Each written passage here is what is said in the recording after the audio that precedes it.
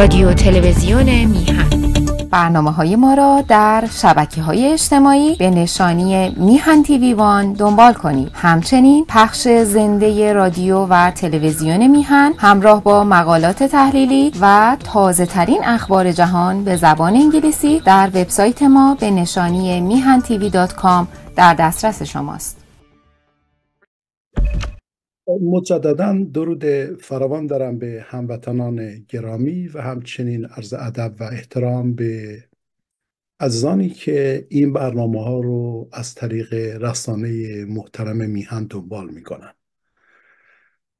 بر اساس صحبتی که در جلسه پیش داشتیم، من میبایستی امروز چپ جهانی رو معرفی میکردم یا چپ گرایی جهانی، ولی باز هم یک موضوع متفاوتی مطرح شد که ناگزیر باعث شد من چپگرایی جهانی رو به هفته آینده واگذار کنم و امروز نگرش دیگری به مفهوم چپ یا حتی مارکسیسم داشته باشم.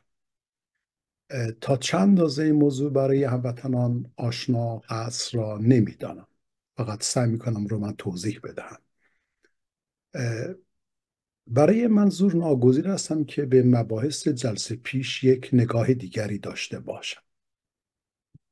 عزیزانی که برای اولین بار هست شاید این برنامه رو مشاهده میکنن، تقاضا میکنم که به مباحث جلسات پیش عنایت داشته باشند، چرا که این امروز یا این جلسه در واقع بخش پنجم از یک سلسله گفتارها در خصوص گفتمان چپ هست.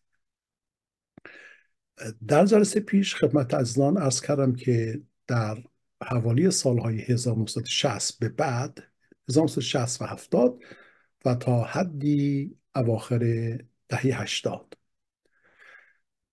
یک بخشی از متفکران چپگرای آن زمان به این نتیجه رسیدن که به دلیل سلطه انحصاری ساختارهای بین‌المللی بر سرنوشت کشورهای در حال توسعه که در آن زمان به اونها میگفتن کشورهای جهان سوم، امکان برقراری استقلال برای این کشورها یا احساس مستقل بودن و توسعه یافتگی برای اونها امکان پذیر نیست. لذا بخش عمده از متفکران که به خصوص از امریکای جنوبی در واقع اونها این صدا رو مطرح میکردن، شامل آقای رال پرویش که البته مارکسیست نبود و یا اندری گوندر فرانک ساکن ایالات متحده امریکا که مارکسیست بود و دیگرانی که خدمت شما عرض کردم در جلسه پیش، اینها این بحث رو باز کردن که میبایستی زنجیرهای وابستگی قطع بشه. بهش میگفتن دیلینک کنیم chains of dependency. چون نمیخوام موضوعات ملال خاطر رو فراهم بکنه، خیلی کوتاهش میکنم این ریویو رو، در واقع این ملاحظه دوباره رو.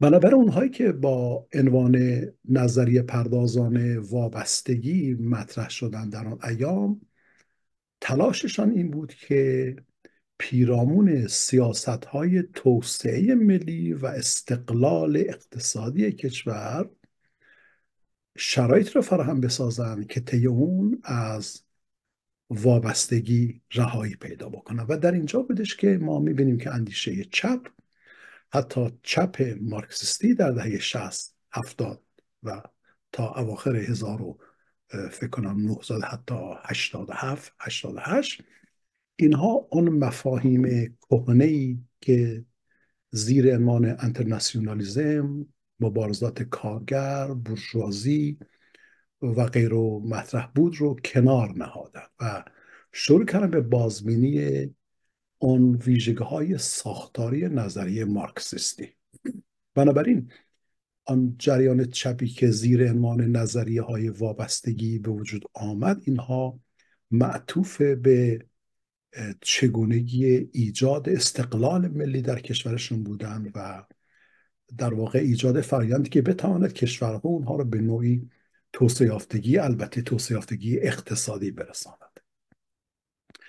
نظریه پردازان وابستگی که اسامیش رو من مطرح کردم و اگر شما یک سرچ ساده هم بفرمایید، حتی در گوگل بوکس کتاب های زیادی از اینها میتونید جستجو بکنید، مخصوصا اون نوشتار بسیار قدرتمند آقای اندری گوندر فرانک با عنوان توسعه نیافتگی.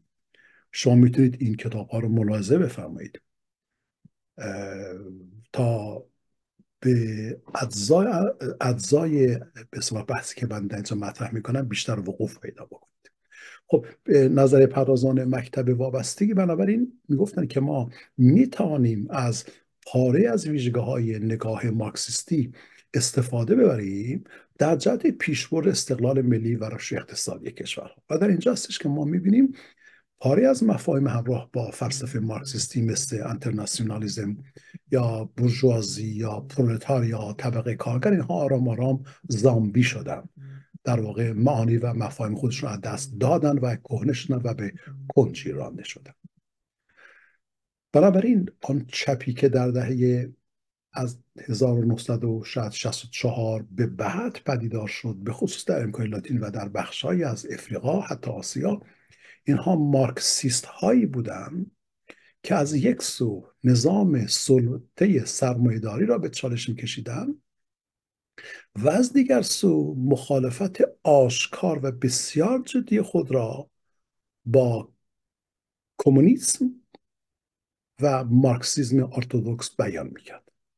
لذا علت بفهمید که در درون نگاه چپ یا چپگرایی یک به صلاح نگاه‌های جدید بروز میکنه که اونها سعی میکنن مفاهیم چپگرایی رو از اون حصار تنگ و منجمد کمونیست کارگری و انترناسیونالیسم و غیره نجات بدهند تا چپ بتواند یک رول اساسی ایفا بکند در استقلال ملی کشورهای اونها، مثل آرژانتین، جایی که آقای رال پریبیش بود، هرچند که آقای رال پریبیش البته مارکسیست نبود، یا مثلا کاردوزو. من به کاردوزو اتفاقا اینجا اشاره بکنم که بعدها شد رئیس جمهور برزیل، یا دو سانتوس در برزیل، اینها مارکسیست بودن، از پیروان نظریه وابستگی که ضمن مارکسیست بودن اینها شدیداً مخالف کمونیسم و بلوک شرق و این شعارهای به هر حال که مطرح میکنن بودن اینها. البته بنده باز پیش بینی میکنم که یک نفر بیاد باز شروع کنه به حتاکی ببنده، خب بهتر استش که من پاسخ نگم. مردم به هر حال هموطنان عزیزم، کسانی که این برنامه رو دنبال میکنن، آنها آگاه هستن، فهیم هستن، وجدان سالم دارن و قضاوت رو من به عهده اونها واگذارم. خب پیروان نظریه وابستگی میخواستند زنجیرهای وابستگی را بشکنن یا به اصطلاح قطع بکنن برای اینکه بتوانن اقتصادهایی رو تعریف بکنن در درون کشورهای خودشون اون استعدادها گرفتار اون چنبره ارزش افزوده و موضوعات از این قبیل نباشند که من در جلسه پیش توضیح دادم. اما با حدود شاید نزدیک به 3 دهه آرام آرام این واقعیت یا عرض کنم این حقیقت مشخص شد، آشکار شد که نظریه های مربوطه‌ای که اونها به عنوان راه حل ارائه می‌کردن، این نظریه ها نتوانستن نیازهای جامعه رو تامین کنن. چرا؟ من سعی می‌کنم چرای اینها رو به شکل 1 2 3 خیلی کوتاه توضیح بدم تا بر اساس اون بتوانم بحث امروزم رو آغاز بکنم. ببینید، اولین ضعفی که همراه بود با نظریه های وابستگی این هستش که ضمن اینکه آن کشورها مثل آرژانتین فرضاً، باز برزیل، حالا من مخصوصاً به این دوتا میخوام تیکی کنم، اینها سعی کردن که خودشون رو از اون تنگناهای سلطه انحصاری سرمایه‌داری جهانی بر بازارهای بین‌المللی برهانند و یک استقلال خودکفای ملی ایجاد کنند، اما چون این اقتصادهای ملی از بازارهای جهانی و از تعاملات بین‌المللی در واقع قطع ارتباط کرده بودند و نمیتوانستند کالاهای مورد نیاز خودشون رو یا خدمات مورد نیاز خودشون رو با هزینه مطلوب تأمین بکنن، در نتیجه آنچه که اسمش را گذاشتن اقتصاد ملی براشون بسیار با هزینه‌های سنگینی تمام شد. بنابراین اگر که ما بخوایم به تئوری معروف کامپاراتیو ادوانتیج نگاه بکنیم، به خوبی میتونیم متوجه بشیم که پس اون اقتصادها هرچند که تا حدود زیادی موفق بودن شکل از خودکفایی را در واقع به وجود بیارن، اما از این حالت خودکفایی یا شکوفایی اقتصادی بسیار بسیار هزینه بر بود، طوری که اون کشورها قادر به تأمین اون هزینه سنگین نبودن. لذا ناچار بودن روی بیارن به نهادهای بین‌المللی مثل صندوق بین‌المللی پول و یا دیگر نهادها، از اونها قرض بگیرن و در اینجا بودش که بحران بدهی‌های خارجی در همون اواخر شاید دهه 80 90 آرام آرام پدیدار شد. خب این بزرگترین مشکل بودش. دومین مشکلی که میبایستی به اون اشاره بکنم در رابطه با این گونه نظریه ها این بودش که هرچند که این کشورها موفق شدن کالاهایی رو تولید بکنن، اما بازار لازم برای صدور این کالاها رو نداشتن. برای اینکه نگاه اونها این بودش که میبایستی اقتصاد مبتنی بر خودکفایی داخلی باشد، بس نیازی نیستش که یک کشور تولید کننده در بازارهای جهانی حضور داشته باشه. لذا اینها بازارها رو از دست دادن. شما حساب بکنید که هزینه سنگین برای تولید به اضافه از دست دادن بازارها و از همه مهمتر به عنوان عامل سوم مداخله دولت، مشکلات دیگری هم به وجود آورد. در حقیقت نظریه های وابستگی برای اینکه بتوانن اون معیارهایی که دوست داشتن رو دنبال بکنن که خیلی هم جذاب بودن اون معیارها در گام اول، اینها ناچار بودن رول بسیار مهم و اساسی را به دولت بدن، ببخشید نقش اساسی به دولت ایفا بکن. و برخلاف اقتصادهای مبتنی بر بازار آزاد که میگویند اقتصاد هنگامی شکوفا میشود که مردم شرکت ها و غیره با همدیگر رقابت بکنن و این رقابت در نهایت به نوع همکاری هم می انجامد که سود آن در نهایت منافع کشور خواهد بود. اینها آمدن نقش رو به دولت دادن و خب میخواستن دولت بیاد این رول رو ایفا بکنه. در نتیجه در کشورهای مورد نظر ببینیم که دولت یک اندام بسیار فربه و چاق و تنبل و ناکارآمدی پیدا کرد. دولت مثل روز بزرگتر میشد، بیشتر میشد، بوروکراسی پیچیده تری پیدا میکرد، مردم بیشمار استخدام میشدن. در نتیجه اون روح نوآوری، روح خلاقیت، روح ابداع در بخش خصوصی آرام آرام به محاق رانده شد. خب حضور دولت به عنوان بازیگر اصلی در صحنه تعاملات اقتصادی و آن هم دولت ناکارآمد بوروکراتیک چاق شده و فربه، همراه با هزینه‌های بالای تولید کالاهای صنعتی یا آنچه که مورد نیاز کشور بود و در نهایت از دست دادن بازارهای جهانی، آرام آرام در افق اندیشه نظریه‌های وابستگی یک ابرهای تیر و تاری رو آرام آرام به نمایش گذاشت. به زودی مشخص شد که نظریه‌های وابستگی راه حل‌های مفیدی برای، یعنی راه حل‌های مفیدی برای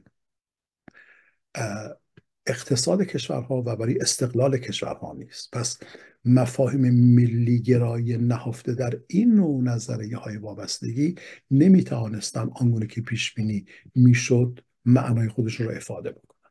من باز اینجا از فرصت استفاده می‌کنم و ناگزیر یکی دو مورد فرعی رو بایستی حتما بهش اشاره داشته باشم. اولین نکته این هستش که این نوع مارکسیست ها مثل آقای ایمانوئل والشتاین که من قبلا خدمت شما معرفی کردم، ایشون یکی از برجستگان جهان هستش در حوزه جامعه شناسی و اقتصاد سیاسی بین‌المللی، یا مثل آقای فرزن اندری گونده فرانک یا حتی خود راول پرویش، اینها خب چهرهای برجسته هستن، یا آقای کارتوزو یا حتی دو سانتوس. ضمن اینکه اینها اندیشه‌های چپ مارکسیستی داشتن، اما یک بخش قابل توجهی از نظریه‌های مارکسیستی ارتدوکس شامل بورژوازی، پرولتاریا، نقش طبقه کارگر، آگاهی طبقه کارگر توسط گروه کمونیست به عنوان پیشقراول یا مفاهیم انترناسیونالیسم و غیره رو اینها مورد چالش قرار داده بودن. میگفتن که اینها بسیار بی‌معنا هستند، کهنه هستند، نمیتونن واقعیت جهان امروز رو در واقع به خوبی آشکار بسازن. پس مستی اون نظریه های مارکسیستی مورد بازبینی قرار بگیره در متن شرایطی که در آن زمان وجود داشت، فرضاً در آرژانتین و در برزیل. حالا باز این دوتا من به عنوان مثال میگیرم. خب نکته بسیار مهمی بودش که میبینیم که چپ، حالا شاید ساختار گرایی که زیر عنوان نظریه های وابستگی خود را قرار داد، که شاید در مواردی بشه رو با نو مارکسیسم هم مرتبط بدانیم، اینها بیشتر روحیات ملی گرایانه داشتن. این موضوع ذهنم رو معطوف میکنه به نکته دوم.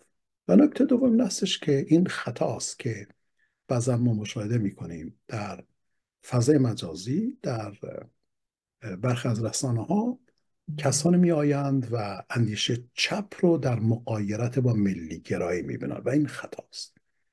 مشکل بر سر این هستش که کسانی که این صحبت رو می کنن، هرچند که با حسن نیت هم هست، من اینطوری بر این فرضم رو اینجا بیان می کنم، اما اینها آشنایی و شناخت ندارن با مفهوم چپ. شاید هنوز پیشفرض‌هاشون همون پیش‌فرض‌های کهنه است که فکر می‌کنن چپ یعنی کامیونیسم. البته درست هم میگن. من اتفاقا نگاه کردم به چند از این وبسایت‌ها، چون یه نفر به من اتاکی کرده بود. گفتم خب ببینم اینا کی هستن؟ بعد دیدم که چندین وبسایت بودش، نمیدونم اسامی مختلفی هم دارن شبیه هم دیگر. من وارد بحث نمیخوام بشم چون اتلاف وقت. خب اونهایی که میگن پس چپ ذرتا انترناسیونالیستی است یا جهان وطنی است و چپ با ملیت سازگاری ندارد و برعکس کسان دیگری حرف دیگری ها میزنن، اینها به باور من آگاهی صحیح و دانش لازم از موضوعات چپگرایی رو به شکل علمی ندارن. من به اون وبسایت ها نگاه کردم، هیچ اثر علمی درش نیست. خیلی خوب، نظریه های وابستگی با این چالش ها همراه شدن. در حدود 30 سال تولید صورت گرفته است، اما هزینه ها بسیار بالاست. دولت مداخله می کند برای تولید، اما دولت چاق و فربه و ناکارآمد و تنبل است و در نهایت اینکه بازار برای اینها وجود نداره. پس بعد یک کار در این ارتباط هستش که بخشی از جهان چپ یا بخشی از اندیشه های چپ آرام آرام از خوابی بیدار می شود. به همین دلیل هم من فکر کردم که اسم این جلسه رو بگذاریم بخشی از جریان چپ بیدار می شود. حالا چرا این رو عرض می کنم؟ خدمت شما توضیح خواهم. ببینید، از همان اواخر دهه 80 به بعد و تا امروز بخشی از جریان چپ در جهان، حتی چپ کمونیستی شامل چین به عنوان مثال یا امروز ویتنام مثلا، این بخش بزرگی از جهان چپ که ساختارهای سیاسی خودشون رو بر معیارهای کمونیستی قرار داده بودن، آرام آرام به این نتیجه رسیدن که امکان توسعه یافتگی برای کشورهاشون، حداقل توسعه یافتگی اقتصادی، برای مقابله به فقر و ناداری امکان پذیر نیست، مگر اینکه آنها بیاین پیش فرضهای خودشون رو مورد بازبینی قرار بدهند و بپذیرند که منطق نهفته در جریان لیبرال قانع کننده و قدرتمند است. پس ما بیاییم از این پس، به جای دائما انکار جامعه سرمایه‌داری سالم یا لیبرال دموکراسی، اونها میگفتن بیاییم از اونها یاد بگیریم. یعنی من کشور چین مثلا بیام یاد بگیرم که چونه جامعه لیبرال دموکراسی میتوانن مردم رو از تنگناهای فرزند فقر و غیره نجات بدن. به همین خاطر یک نگاه جدید پیدا شد که این نگاه جدید اسمش هست اقتصادهای در حال ظهور. اجازه بفرمایید تا من این بحث که فکر میکنم خیلی سودمند هست برای عزیزان ایرانی رو خدمت شما توضیح بدم. این بحث بیشتر با عنوان بریکس مشهور هست. اتفاقا خاطرم هستش که چند ماه پیش آقای بهبانی به من فرمودن که اگر ممکنه یک بحث راجع به برکس داشته باشیم، ولی حقیقتش من هم فراموش کردم، هم کارهای دیگری پیش اومد، اصلا دیگه نمیدونم چرا از ذهنم خارج شد. ولی الان میبینم که فرمایش ایشون هم میتونه به هر حال اینجا باز بشه و میتونه کمک بکنه به درک موضوعات جهان به طریق علمی. البته بازم عرض بکنم من به تمام عزیزانی که تحلیل خبر میکنن، تفسیر خبر میکنن و غیره احترام میگذارم. اونها دارن تلاش خودش رو به کار میگیرن، من هم از زاویه دید خودم تلاشای به کار میگیرم. ما ببینید دوستان گرامی، ما هممون اگر واقعا دل در میهن داریم و نگران مردم هستیم، میبایستی از این تفرقه ها پرهیز کنیم و هر کدام در حد توانمون تلاش بکنیم، اما تا اونجای هم که ممکن هستش در کنار هم باشیم. پس هر کس بر اساس آن وسعی که دارد کار انجام میداد. من دم چون اینها رو به هر حال کارم بوده، از حرفه و شغل بنده معلمی بوده، از استادی بوده، از حال هر چیز اینها رو بلدم، خب میام اینها رو بیان میکنم. مشکلی که یک از مشکلاتی که جامعه ایرانی امروز با اون روبرو هستش اینه که این موضوعات و مفاهیم را کمتر میشناسد.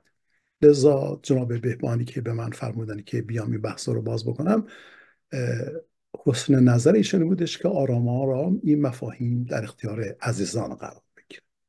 خب پس من بحثم رو از یک بحث آغاز میکنم که باید اسمش رو بگذارم، دنبال اسمش میگردم نمیدونم کجا نوشتم، اینجا. ببینید اینجا اقتصادهای در حال ظهور. ببینید من این رو انگلیسیش رو پررنگ کردم، emerging market economies اسمش هست. خب این emerging market economies چی هستش؟ من میخوام توضیح بدم که یکی از موتورهای اولیه شکل‌گیری emerging market economies که امروز در جهان حضور کاملا برجسته و زنده‌ای دارد، این مارکسیسم است. اما مارکسیزمی که یا چپگرایی که تفاوت‌های شایانی با چپگرایی کهنه مارکسیستی بی محتوا دارد. حالا عرض بکنم چه. ببینید خواهش میکنم تا اونجا که ممکن هست صبور باشید و عنایت بفرمایید تا من رو خدمت شما عرض بکنم. یه نکته را یاد آمد، ببخشید وسط حرفا. یک دوست محترمی، یک فرد محترم از بینندگان از بنده پرسیده بودن که اگر در ارتباط با بحثی که من در جلسه فکر کنم سوم داشتم، ایشون فرموده بودن که خب اگر که مارکس میخواد که یه تحلیل های خود را بر مادیت قرار بدهد، اون جبر مادی، آیا میشد که فرضاً یک چشماندازی رو بازگشود به روی انسان ها بدونی که به حوزه اندیشه فکر کرد؟ یعنی این تقریبا تو این حدود یه پرسش رو مطرح فرموده بودن که بسیار هم اتفاقاً بجا بود و سنجیده و من فراموش کردم این رو پاسخ بگم و از ایشون پوزش میخوام. در پایان این جلسه این رو عرض خواهم کرد، خطاب به ایشان و کسانی دیگه که ممکن است علاقه‌مند باشن. لذا این بحثم که در اینجا تموم شد، اون پستش رو هم در حدی که توان داشته باشم سعی می‌کنم توضیح بدم. خب حالا برمیگردیم به این بحث.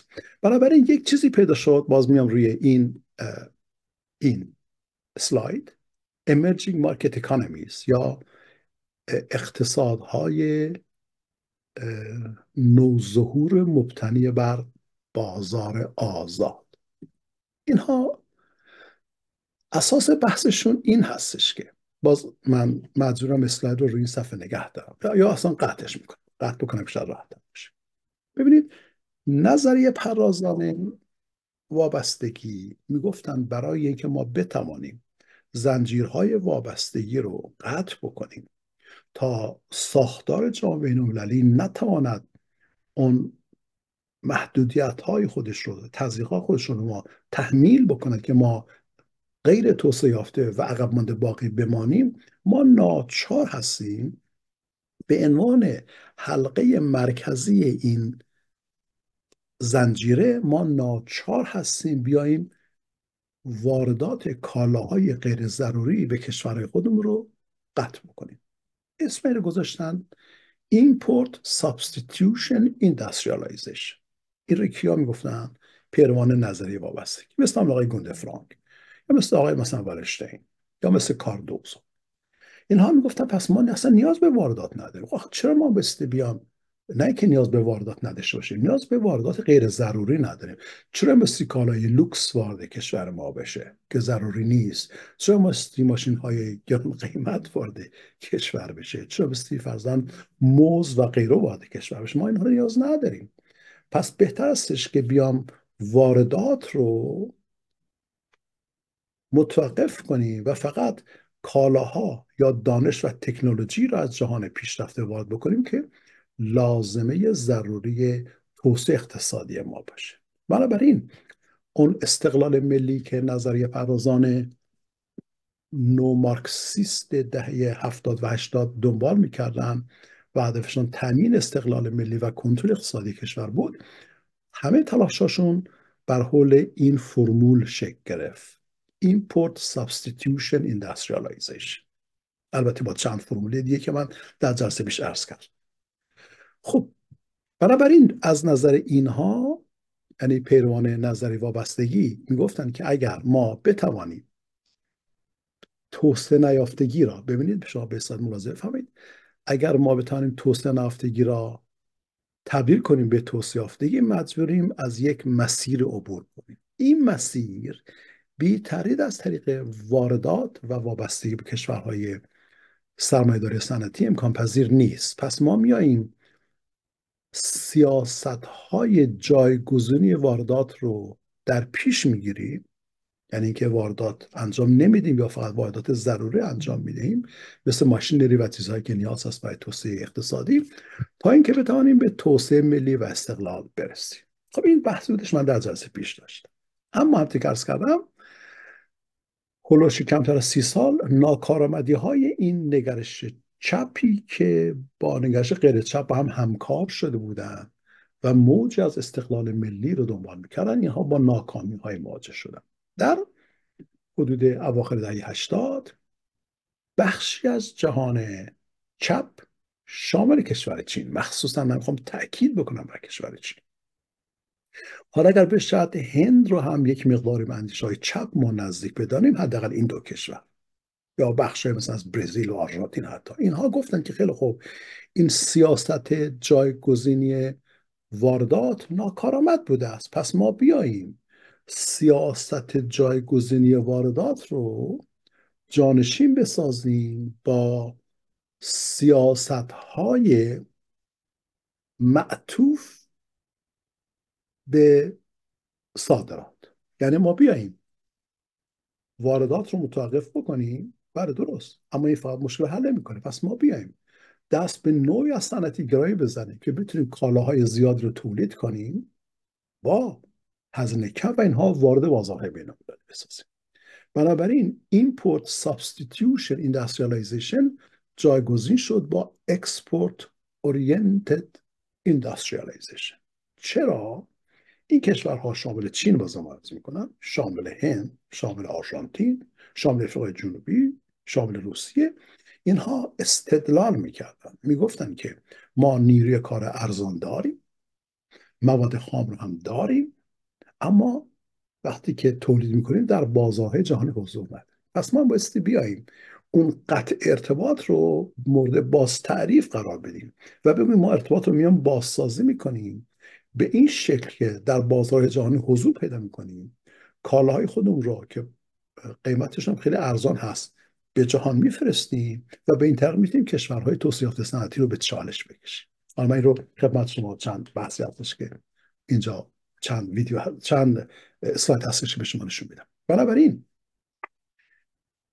این کشورها شامل چین عرض میکنم که اینها قطعا مارکسیست و چپ بودن، پذیرفتند که مزایایی در اقتصاد لیبرال، در نگرش لیبرال دموکراسی، در آزادخواهی وجود دارد، حداقل در ابعاد اقتصادی، که ما از اونها بهره ببریم. بنابراین جهان چپ و جهان اقتصاد آزاد دست در دست همدیگر قرار دادن و همدیگر متحد شدن و اقتصادهای جدیدی متولد شد که اسمش گذاشتن emerging market economies، یعنی اقتصادهای مبتنی بر بازار آزاد. من خاطرم هستش که شاید حدود 10 سال پیش، وقتی که در میدان تیانانمین در پکن، بیجینگ به قول این امروزی ها، در یک صف طولانی بودیم که بریم و اون کاخهای ممنوعه رو بازدید بکنیم.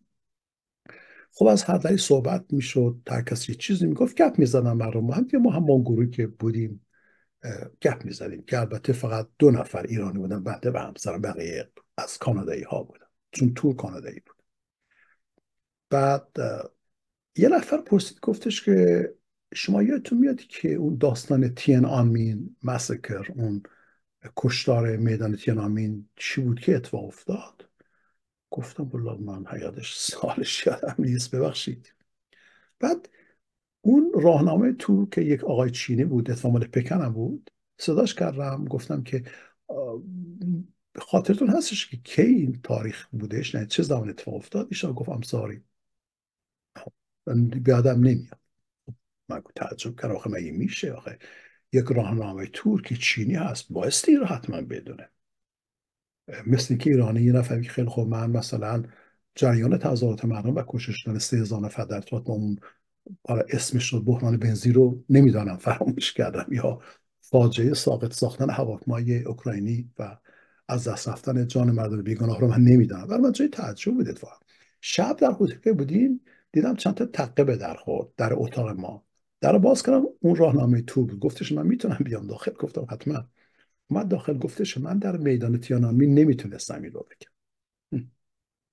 ببینید آنقدر جو کمونیستی، نظام توتالیتر تمامیت خواه سرکوبگر چپگرای چین، اساسا این توتالیتر و ترس و رعب و وحشت ذاتی چپگرایی است، یعنی ذاتی اون کمونیسم هستش. و به همین خاطر هم هستش، فقط در پرانتز من صحبت کنم بگم که امروز این گروه چپ های کمونیستی با اسلامگرایان هماهنگ شدن و دارن با همدیگه به گونه‌ای موزون در مقابل به اصطلاح تلاش‌های مردم برای رسیدن به آزادی سنگ می‌اندازن. این را من در جلسه حتما توضیح خواهم داد، در جلسه 2 جلسه دیگر.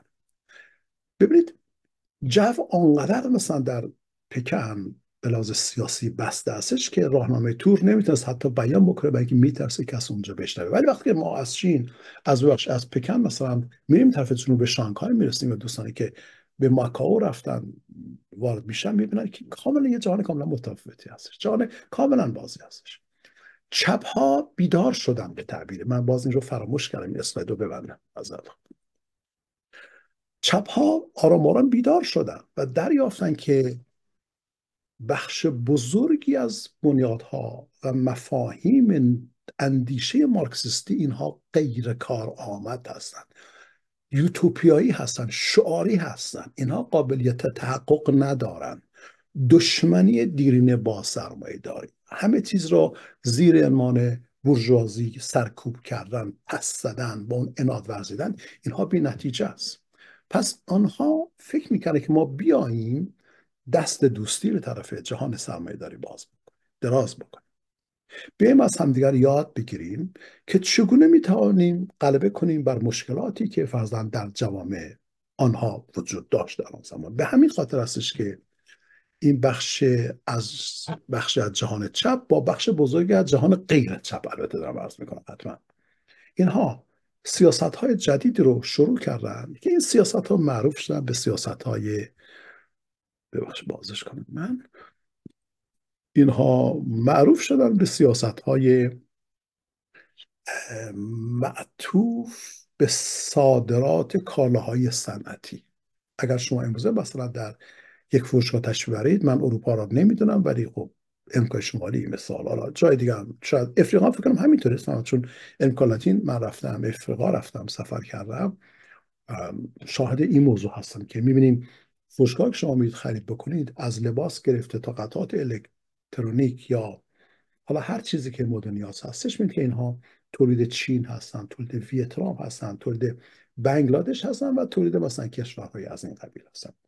و این کالاها آنگونه به طور گسترده و با قیمت ارزان در اختیار مصرف کننده قرار گرفتن که عملاً کالاهای تولید شده کشورهای صنعتی قابلیت رقابت با اونها را ندارند. این نتیجه همان بیداری بخشی از اندیشه چپ بود که به این باور است که تأکید و اصرار کورکورانه با انجماد فکری برای که بله کارگران جهان متحد شوید، کارگران جهان متحد شوید، بورژوازی این کار کرد، انترناسیونالیسم این را میگوید آن را میگوید، اینها به نتیجه رسیدن که نه، اینها بیفایده است. پس بیایم ما واقعا بیدار بشیم. اگر واقعا در قلبمون، اگر در باورمون به منافع ملی، به مصالح ملی، به مردم فکر میکنیم، ببین پوسته های جامد ایدئولوژیکی که ما رو کور و فرسوده و ذلیل کرده است رو بگذاریم کنار و بازبینی بکنیم. نتیجهش این شد که الان من روی اسلاید به شما نشون میدم و باز اسلاید رو میبندم.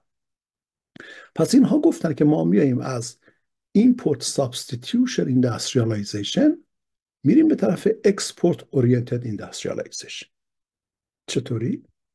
گفتن که خیلی خوب، ما میایم نیروی کار ارزان داریم.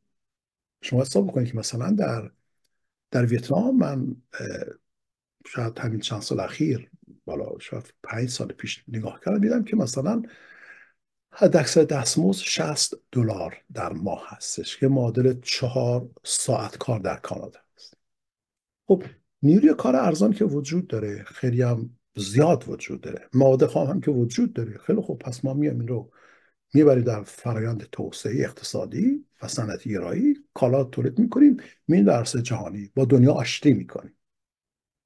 خیلی عقلایی میایم این باور رو بحث میکنیم که این باستی حضور پیدا کنه در صحنه جهانی و به این طریق میتونیم بر بخش بزرگ از مشکلات شامل فقر غلبه کنیم. این سیاستی بود که آغاز شد. جالب این هستش که یکی از موضوعات بسیار بسیار مهمی که همین گروه های چپ به این شکل انجام دادن که عمیقاً متفاوت از کمونیسم هستش که جدی هنوز دارن سنگش به سینه میزنن، کاری که اینها انجام دادن این بودش که گفتن خیلی خوب، ما درها رو باز میکنیم برای سرمایه‌گذاری خارجی. یعنی اگر سرمایه‌گذاری خارجی نباشه اصلا نمیتوانیم تولید کنیم. لذا چین شد که از بزرگتر میزبانان سرمایه‌گذاری خارجی.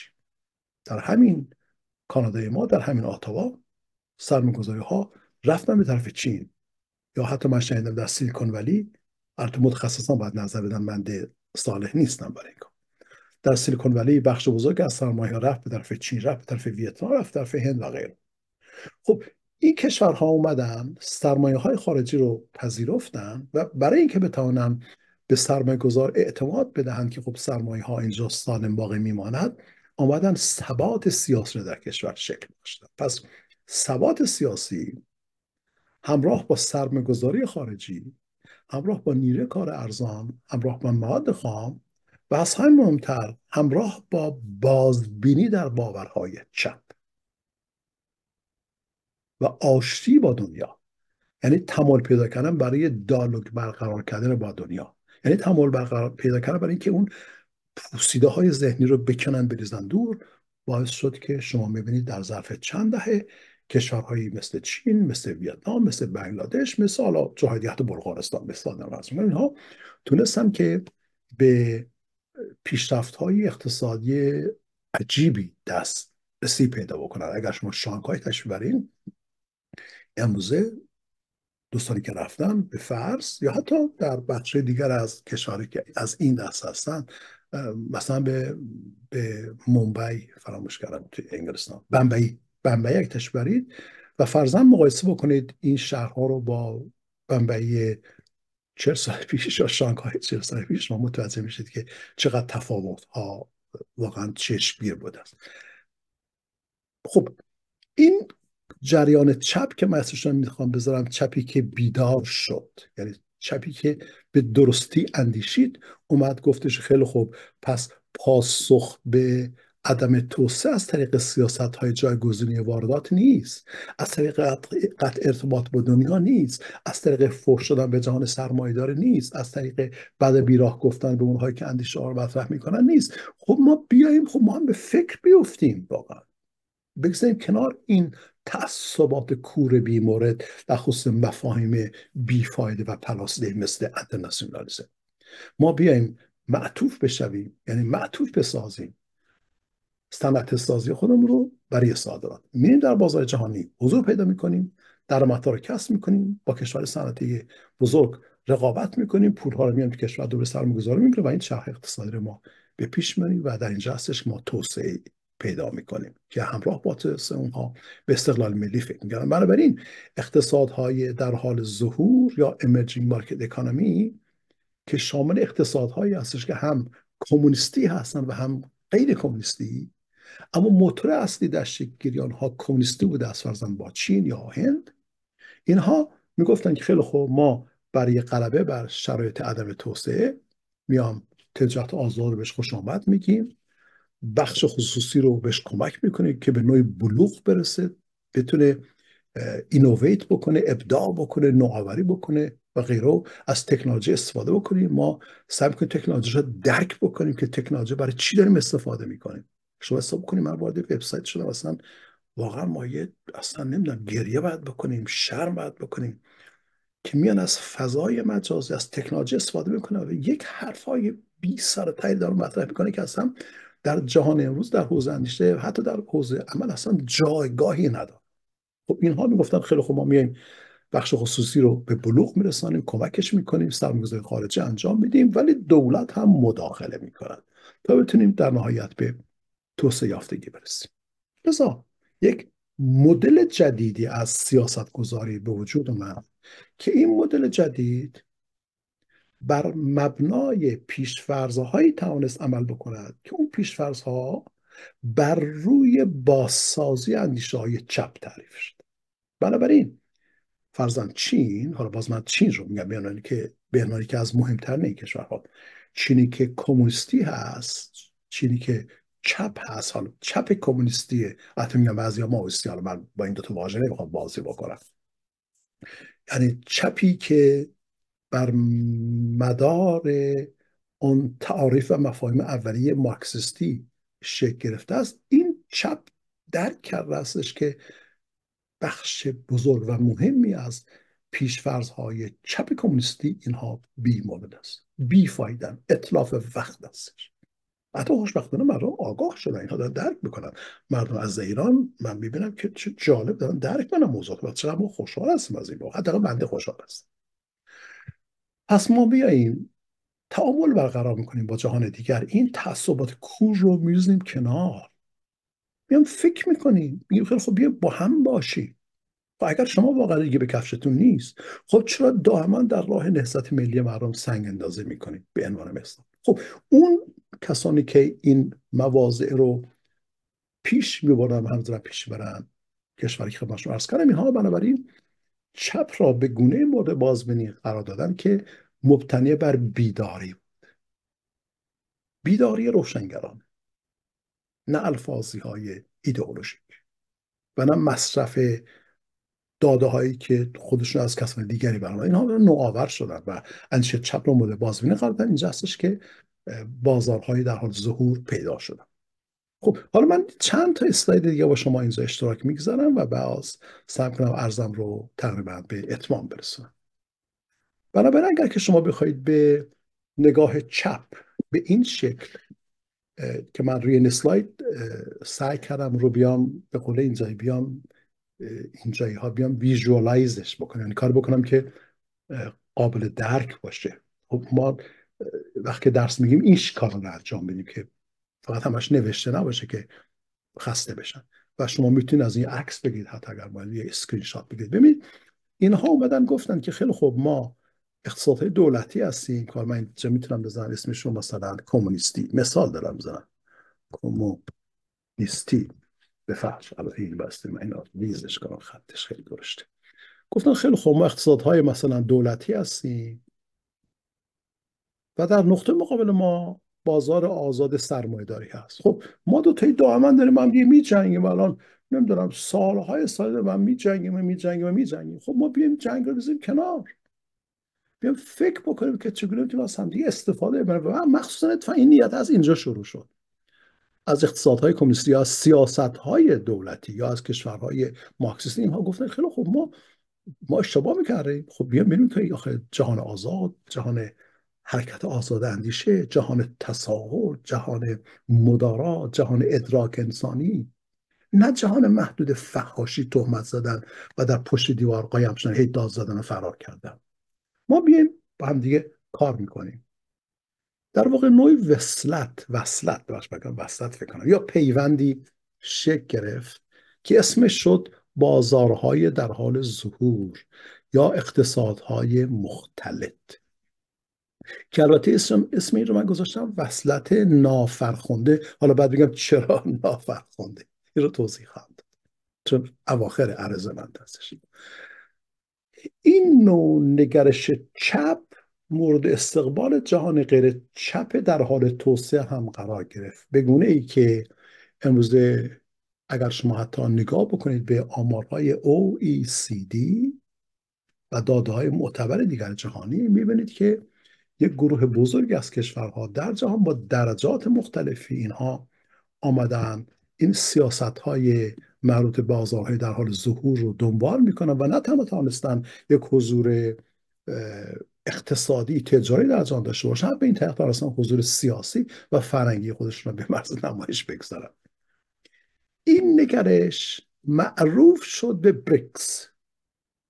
بنابراین بفهمید اون چیزایی که تو خبرها تحلیل میکردم من چند تاشو دیدم چقدر من رو گمراه میکنن. واقعا اصلا من نمیدونم چرا من رو گمراه میکنن. اصلا من نمیتونم درک بکنم که چرا یک تحلیلگر همین صحبت میکنه که این موضوعات رو نمیدونم. خب بریکس شامل برزیل، روسیه، ایندیا، چاینا و ساوت آفریقا 5 تا از کشورهایی هستند که این سیاست‌های مربوط به صادرات کالای صنعتی رو دنبال کردن. اینها آمدن دروازه‌های بسته درونی خودش رو باز کردن. کمونیست ها گفتن ما دیگه نمیخوام کمونیست باشیم به اون معنا، میخوام ما بیایم با جهان غرب وارد تعامل بشیم، برای که ما میخوام حیات داشته باشیم. این الان 30-40 تا کشور، قریب 60 کشور هستن که 5 تاشون معروف هستن به نام بریکس. پس بریکس اگر که شما در اخبار ملاحظه می‌فرمایید، بریکس اشاره دارد به یک نظام، من حالا اینم به یک نوع نگرش که این نگرش میخواهد بر دردهای مردم، برای دردهای مردم یک راه چاره پیدا بکند و به درستی دریافته است که شعار کارگر پرولتاریا انترناسیونالیسم اینا بیفایده است.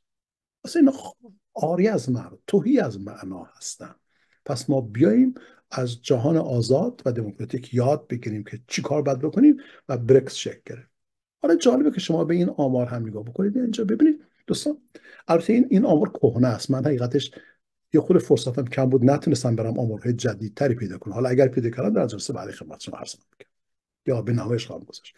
شما نگاه بکنید به این کشورهای emerging market economies. ببینید من این کریستال رو میبرم روی اینجا. ببینید emerging market economies، اینها رو مقایسه کنید با کشورهایی که از جهت اقتصادی توسعه یافته هستند. این سهم کشورهای توسعه یافته هستش و این سهم هم کشورهای هستش که سیاست‌های اقتصاد مختلط بازار رو دنبال کردن و شما ببینید که اصلا پیشرفت‌ها محیرالعقول هست. خب اینجا باز من خواهم فرصت استفاده کنم و بگم که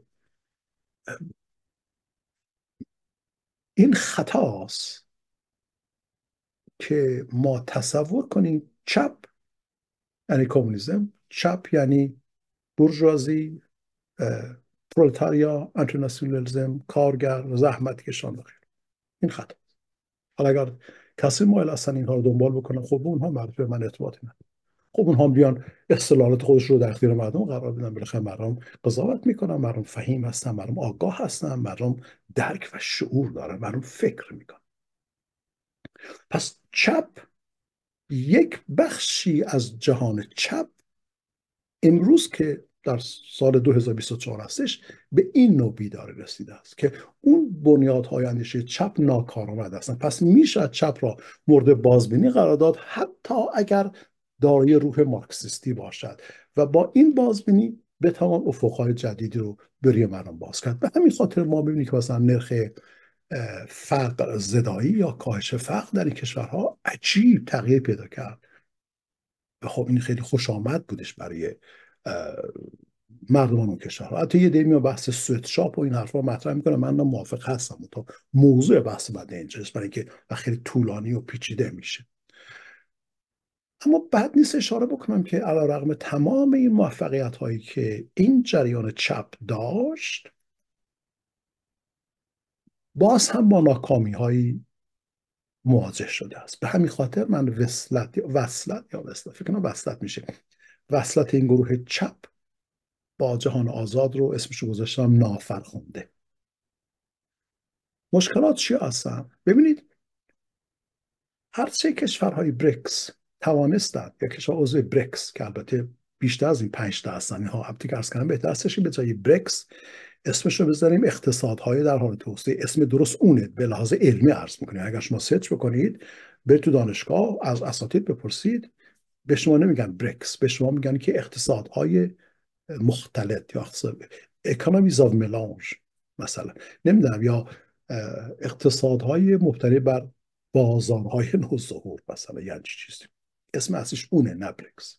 خب اینها تونستن پیشرفت‌های شاهانه توجهی داشته باشن، اما پیشرفت‌ها همش اقتصادی. نتوانستن توسعه یافتگی سیاسی و یا اجتماعی رو هم در کشور خودشون تامین بکنن. چرا؟ برای اینکه توسعه یافتگی سیاسی به سادگی به این معنی استش که مردم بتوانند صدای خود را بلند کنند و نظام صدا را بشنوند. مردم حق داشته باشند بیان آزاد داشته باشند. مردم بتوانند در فرایند تصمیم‌گیری دموکراتیک مشارکت داشته باشند. و یا توسعه یافتگی اجتماعی به این معنی که مردم بایستی از برابری، از نوع فرنس، اکویتی برخوردار باشند. مثال، امیدوار هستم که بتونم یه زمان من اینها رو در همین رسانه محتوای تیوی این مفاهیم رو توضیح بدم. بنابراین این گونه کشورها ضمن اینکه توانستن حتی با جهان غرب وارد رقابت‌های عجیبی بشن و کشور غربی را حتی به نوعی اگر بتونن بر اونها پیشی بگیرن، اما از جهت توسعه نیافتگی سیاسی و اقتصادی دچار مشکلاتی شدن. در نتیجه ضمن اینکه توانستند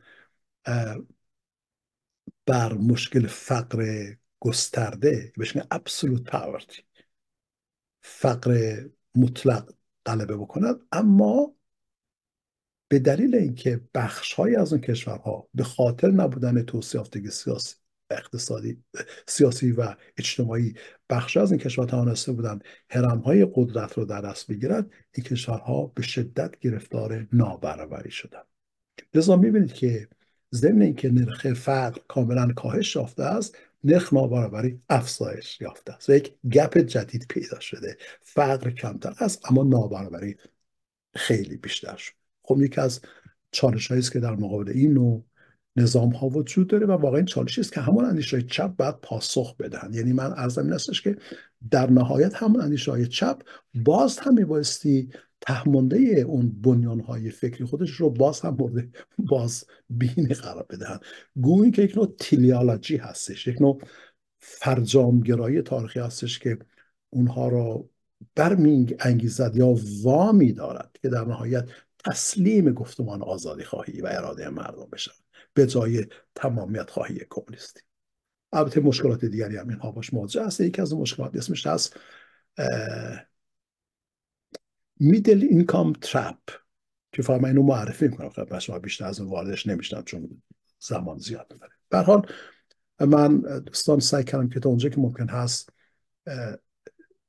تا اونجا که وسعم میرسیده، سعی کردم که این موضوعات رو به سمع و نظر شما برسونم، فقط و فقط با هدف آگاهی رسانی، آگاهی های صحیح و در واقع ادای دین به میهن و مردم عزیز.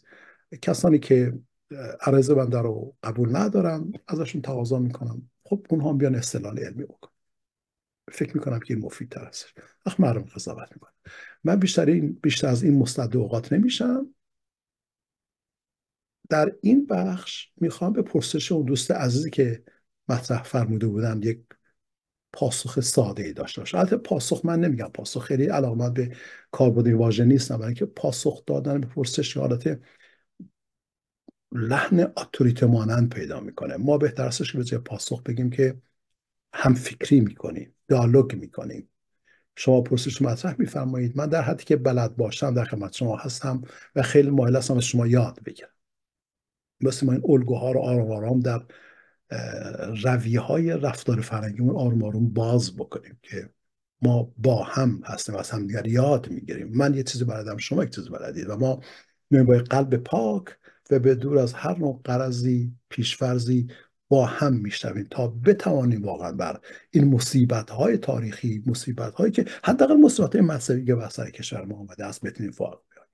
حالا برگردم به فرمایشتون دوست عزیز. ببینید، در جلسه سوم من عرض کردم که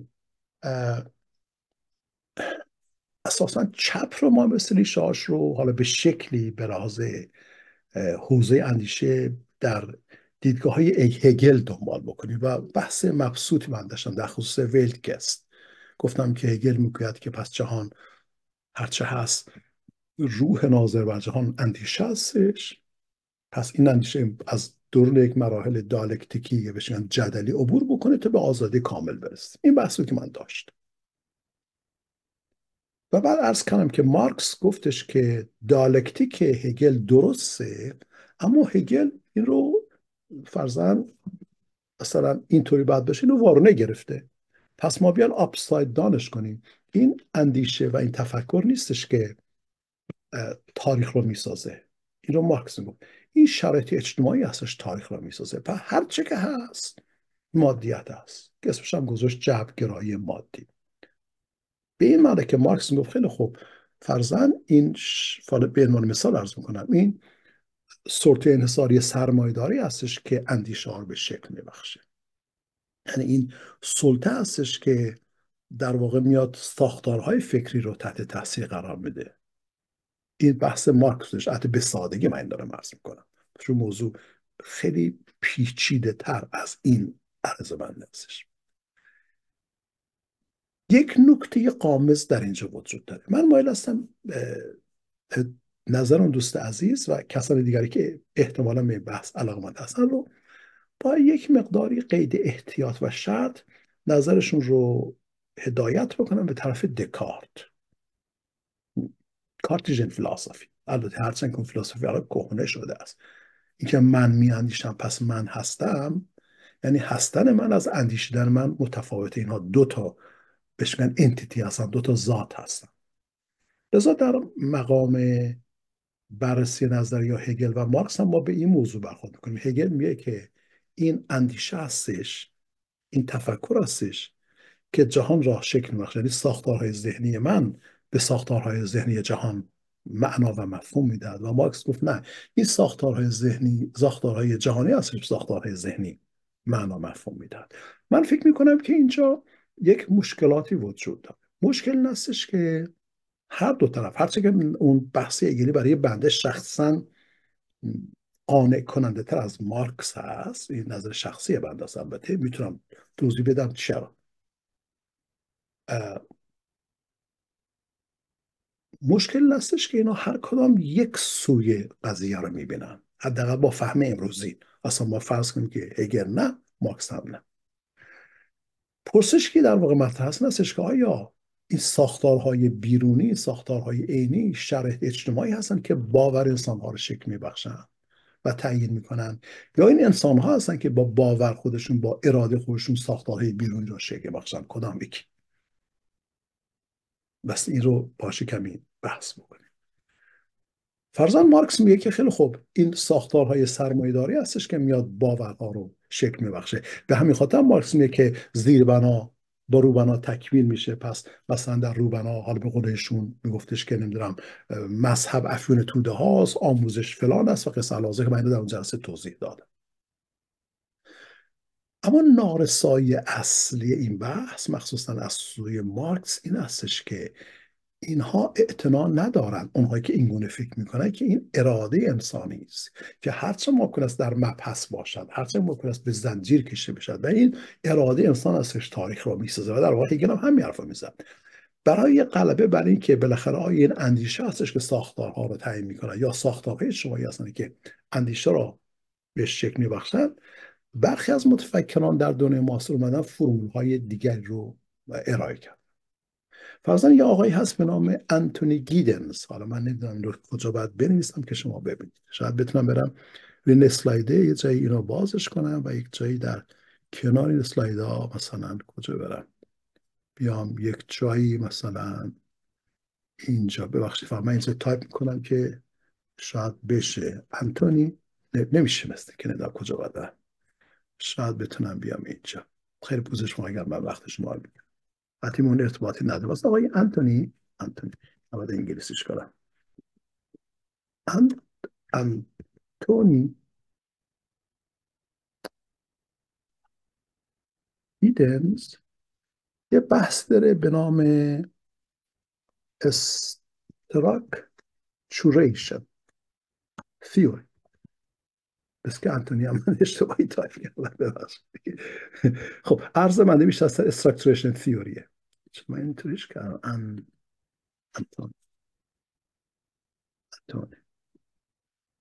انتونی گیدنز. آقای انتونی گیدنز میگه که ممکن استش که ببخشید اینو فقط یه لحظه من اینجا تایپ کنم برش میدم.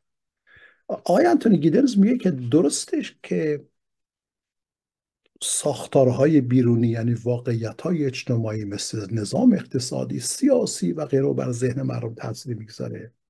آقای مارکس تو درست هم میگه، من قبول دارم آقای مارکس که شما میگه خیلی خوب در نظام سرمایه‌داری کارگر فقط فکرش اینه که چیکار بکنه یه لقمه نون بخوره. ببینید شرایط جمهوری اسلامی امروز و دنبال یه لقمه نونه، لذا نمیخواد بی خودی بجنگه، برای اینکه اگر بجنگه نونش از دست میده، میترسه به تعبیری. درسته که این ساختارهای بیرونی بر ذهن اون کارگر تاثیر میگذاره، درسته که ساختارهای بیرونی بر ذهن سرمایه‌دار تاثیر میگذاره که بیشتر سلطه داشته باشه و غیره، اما اینا استراکچوریشن تیوری داره میگه. شما میتونید سرچ بکنید و قشنگ همه اینها رو مطالعه کنید. منابع لازم هست برای همین گوگل، کتاب یعنی ازش منابع نمیگم که فیسبوک و این داستان ها، کتاب هستش.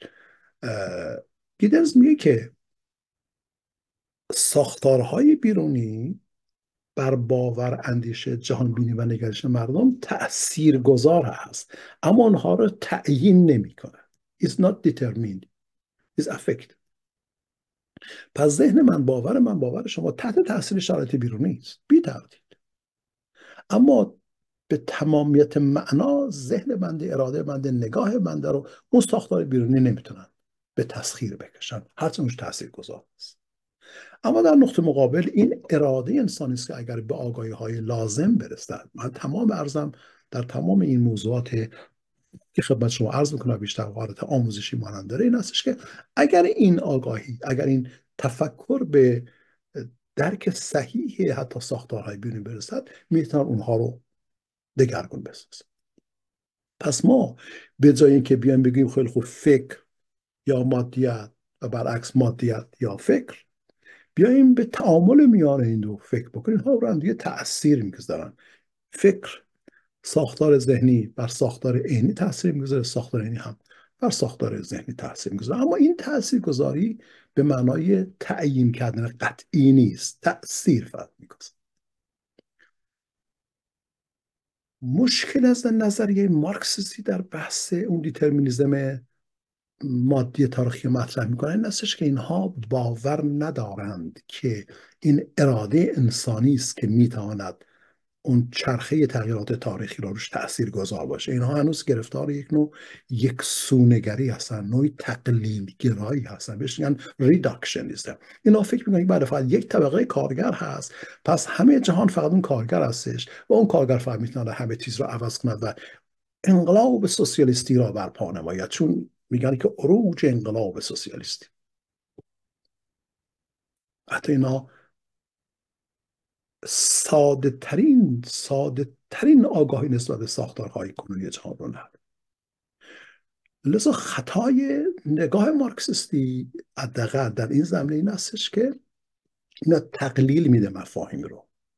فکر میکنه فقط کارگر هستن، راه کارگر، پس یادم به عنوان به اصطلاح روشن فکر، حتی اینا روشن فکر که به باور بنده نیستن، به اصطلاح روشن فکر میخوان به کارگران آگاهی بدن که اینا انقلاب سوسیالیستی رو برپا بکنن و مدینه فاضل کمونیستی شکل بگیره. انتونی گیدنز میگه که نه، هرگز اینطور نیست. اولا که ما نمیتونیم تقلیل بدهیم همه چیز رو به یک چیز به نام کارگر. حتی مارکسیسم نیو مارکسیسم بحث گسترده است که نمیشه اینجا بازش کرد. یک نظریه دیگری هم فقط به استادی خدمت شما عرض بکنم و رفع زحمت بشه.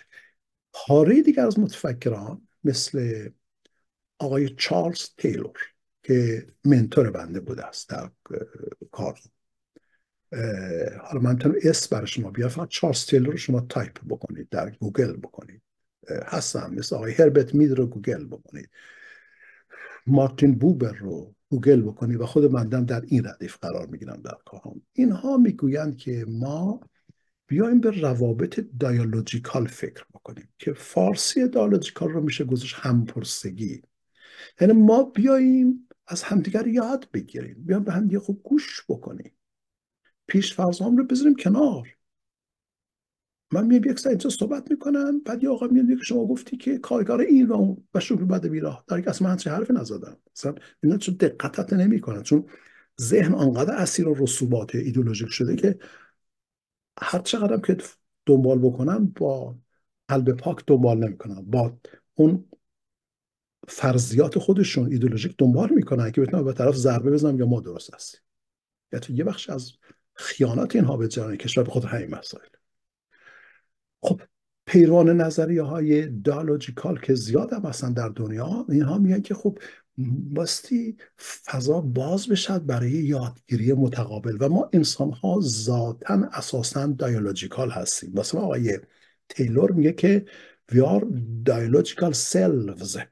ما به این دلیل خیشتن خیش را میشناسیم، نه به این دلیل که ما عقلایی هستیم، بلکه به این دلیل که ما دیالوژیکال هستیم. یعنی اگر من با شما از نظر تعامل در نهاییم و شما دوستان گرامی هم با بنده از نظر تعامل وارد نشه، اصلا من نمیدانم کی هستم، شما هم نمیدانید کی هست. پس ما ذاتاً ماهیت انسان ها با این تعاملات همدیگر رو میابیم و در درون همدیگر یابی خیشتن را میابیم. پس موضوعی نیستش که خیلی خوب از ساختارهای بیرونی هستش که روی افکار تاثیر میذاره، نه خیلی افکار مردم هست. اما افکار مثل دیالوژیکال باشه، افکار مثل به گونه توسعه پیدا بکنه که در یک فضا یادگیری متقابل بتونه به نوآوری های متفاوتی در رابطه با نیازهای جهان دسترسی پیدا بکنه. این شاید ساده ترین نکته بود که من میخواستم به دوست عزیز عرض بکنم، ولی اگر باز هم ایشون فرمایش دارن ایمیل بزنن، هماهنگ میکنیم از طریق زوم یا حالا هر چیزی، من میتونم خیلی مفصل اینها رو توضیح بدم. روز شما بخیر دوستان گرامی، شب شما بخیر هر کجا که هستید. امیدوار هستم که عرض بنده در این هفته هم مفید بوده باشید.